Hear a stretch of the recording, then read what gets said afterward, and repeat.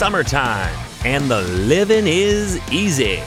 Unless you live in or near the foothills of the Canadian Rockies. Hi, I'm Chris May, host of This Day in Weather History, a podcast from the Weather Network in Canada. With 5 weeks to go to the first official day of summer, people already had their snowmobiles put away and the motorcycles were already out. They had skis and snowboards already switched out for water skis and hiking gear. Ooh, not so fast. There was one more punch to the face with snow and it hit this day in weather history. With summer looming by this time of year, we in Canada are so ready for a real change in weather, aren't we? You know, one that lasts and has some sort of consistency, because when you think of it, spring has all 4 seasons wrapped into one, and it can be messy and often unpredictable. When you toss in the multiple layers of elevation associated with the Rocky Mountains and the Pacific Ocean to the west of you, there is always a chance in Calgary for anything to happen, and it sure did here. It was Wednesday, May 14th, back in 1986. A very late season snowstorm made its way through Calgary that overwhelmed most of southern Alberta. And this was not your grandma's sipping storm either, my friends. This was not friendly by any definition. This was so obnoxious, so impactful, that it would have been considered, quote, significant for even a snowstorm that would normally occur when this is supposed to happen in the winter months. Check this. The storm caused power lines to fall. There were power outages associated with that. Plus, the roads were a disaster with poor driving conditions. And on top of that, it closed the schools. Now, let me stop here for a moment. Hold on. Kids were the only ones loving this. They lucked out big time into a snow day at the end of spring. I never got that. And snow days are tough to justify at the worst of times in mighty Calgary, so this must have been something. Out at the airport, the Calgary International recorded 28 centimeters of snow. Oh man, that is basically a full foot of snow, and it happened on May 14th. And on that day, as a result, all flights were grounded, leaving many people stranded. This was January all over again. Canada Geese, who had just arrived from the southern states, were likely just, getting settled in, unpacking, putting away all their Florida stuff to be ready to invade the Alberta golf courses when this happened. I can hear it now. What? Martha, what month is it? You see, I knew that it was too soon to come back. What'd I tell you?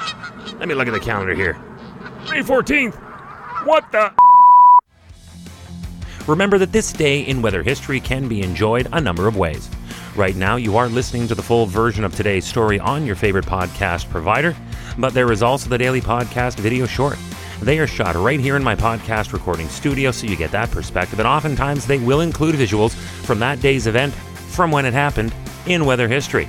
So after listening to the full story, go check out the podcast video short on television or online anytime at theweathernetwork.com/weather history. Now back to those roads. The poor highway maintenance crews were in deep here, quite literally and figuratively. They were so not prepared for this style of snowstorm, understandably, and they needed help. There was no way they were equipped to keep up with the unrelenting snow. Winds were blasting with gusts that reached 70 kilometers per hour, which therefore took that foot of snow that was falling and blew it everywhere. So visibility was atrocious. It was an impossible situation, and most had already switched back to all-season or summer tires, so this was now completely out of hand. There were some motorists who could only just abandon their vehicles. They couldn't go anywhere. The tires just weren't working. And this was just now piling on to how impossible this mission already was for the crews. We have stranded and abandoned vehicles, now making it even more difficult for drivers to get where they needed to go and the snowplows to clear the snow. The roads were impassable. Schools were shut, power knocked out for many. Essentially, the entire region was put on pause until the storm stopped and the snow could be cleared. And this is where the stories started to emerge. There was a couple, not that far from Calgary. They're actually from the town of Airdrie. This is Steve and Cindy Harris, and they remember this day clearly and look back at it every year on this specific day. It was nothing bad. It's actually a great news story. You see, during this storm, their daughter Stephanie was born. Yeah, it happened very early in the day on May 14th of all days. But obviously it was not without incident.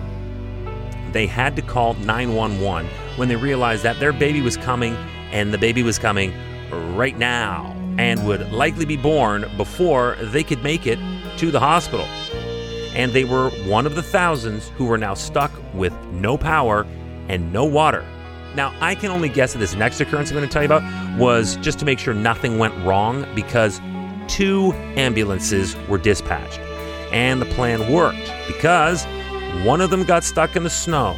The other made it home and delivered the baby.